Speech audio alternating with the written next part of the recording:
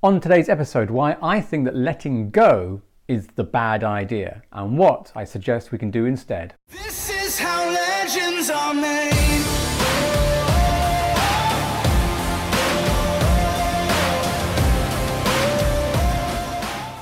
Hi there everyone, I hope you're doing great wherever you are.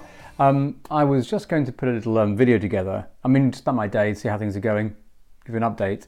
But then a subject came to me, just thought actually that is relevant and it has cropped up in a few conversations recently and I wanted to share it with you. But the first thing I wanted to just make clear, or at least I used to make clear for myself, which is very helpful. I'm not too sure that I like the words letting go first off, and I'll get to that in a minute. But the thing I wanted to make a difference over, for me, in my principle of things, letting go isn't about giving up hope. Hope, in my experience, can remain. You can be hopeful. Where the challenges come and the difficulties arise is when we create hope and look at it as expectation. That at some point we expect it to happen and therefore we're constantly disappointed when it doesn't. I'm describing hope as a fanciful wish of something happening. In that sense, it's about, there is no expectation, but there is an element that recognizes that were it to go a certain way, that would be a nice outcome. Because from the conversations I've been having more and more, and it's funny how these kind of seem to happen at the same time, when we have expectations linked into this letting go and this hope factor, it intensifies the feelings. It makes them harder to get perspective on them. But I do recognize that feeling of desiring something. So what I do, and what I suggested is you can hang on to the hope, but remove the expectation.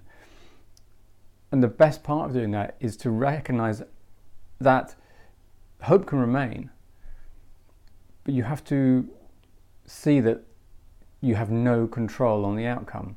You can hope all you want, you can wish all you want, it doesn't matter, because at the end of the day you have no control of the outcome. And in that sense we can begin to, rather than let things go, we can leave them in the past. And I make the difference in the language. To leave something in the past doesn't diminish it, doesn't throw it away, it doesn't make it disposable. It recognizes that it existed in the past and places that there.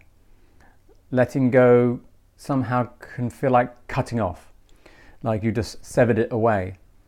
And that's quite harsh sometimes.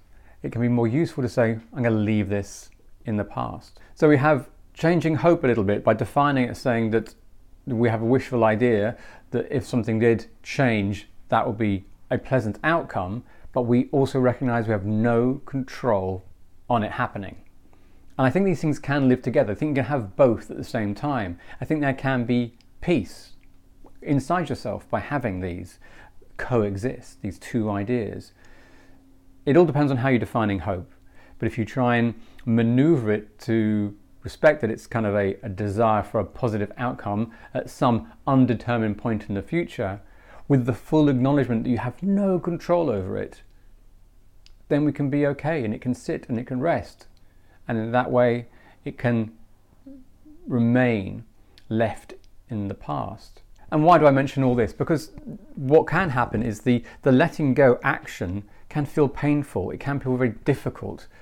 And we can struggle. And that only perpetuates the whole problem. And what I'm looking to do is to remove the amount of friction and resistance as possible. Because the more we kind of resist against something, the more it's going to stay, more it's going to persist.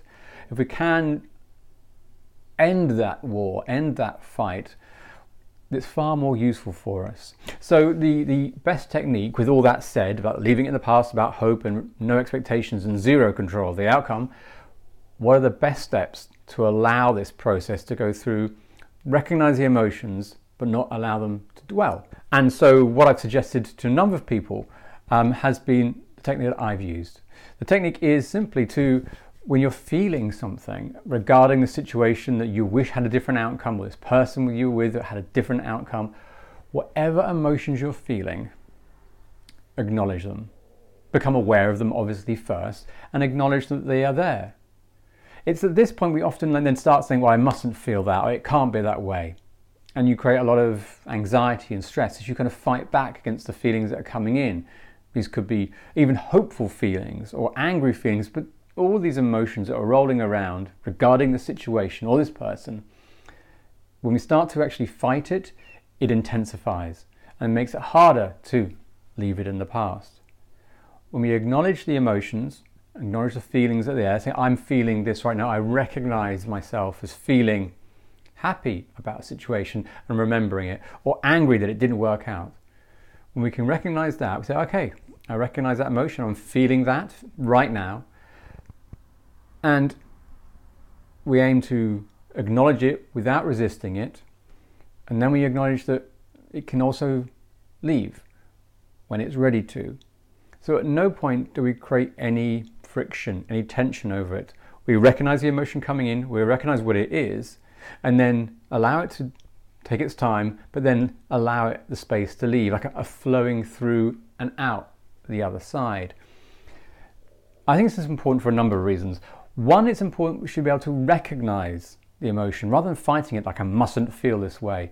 We'll feel a number of things as we look back on a situation which we think would have hoped to have a different outcome. So all the range of emotions you'll feel, which may not relate to the situation, but as a historical ones, personal ones that come back, becoming aware of them, acknowledge them is really healthy rather than pushing them back or shutting them down. And then allowing the space to exist in you for whatever time they need to, but with a partition where you're acknowledging they exist, but you're not being deeply affected by them. You'll sense them, but the partition of acknowledgement will help you to say, okay, I know this resides in me. And the final element to allow it to go really allows that time to process through. To acknowledge how you feel is a deep sense of respect for yourself and your feelings and for the situation or the person that existed. And then we can allow it to leave it in the past. Now, you may feel a number of feelings throughout this whole process. As I say, it's amazing. Also, you're going to feel anger and upset and frustration and pain. And that's kind of the way it goes. And we can use this technique to allow it to kind of flow through us and then out. But it's also important, and I think this is the real winner as well, to do the exact same process with the positive feelings about the previous situation or the previous person. Allow those feelings to come in rather than again fighting them. Even though they're feeling good, allow them the space to feel good. But because the situation doesn't exist anymore, allow them to leave as well and put them in the past. It's important to do all emotions regarding this situation or this person, to allow it to come through you, allow its presence to be there, and then let it flow out.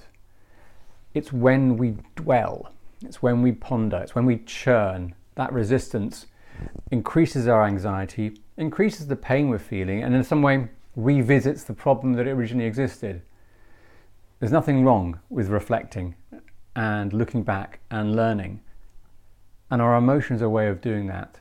It's when we hold on to those feelings, fight back, that we can cause extended pain.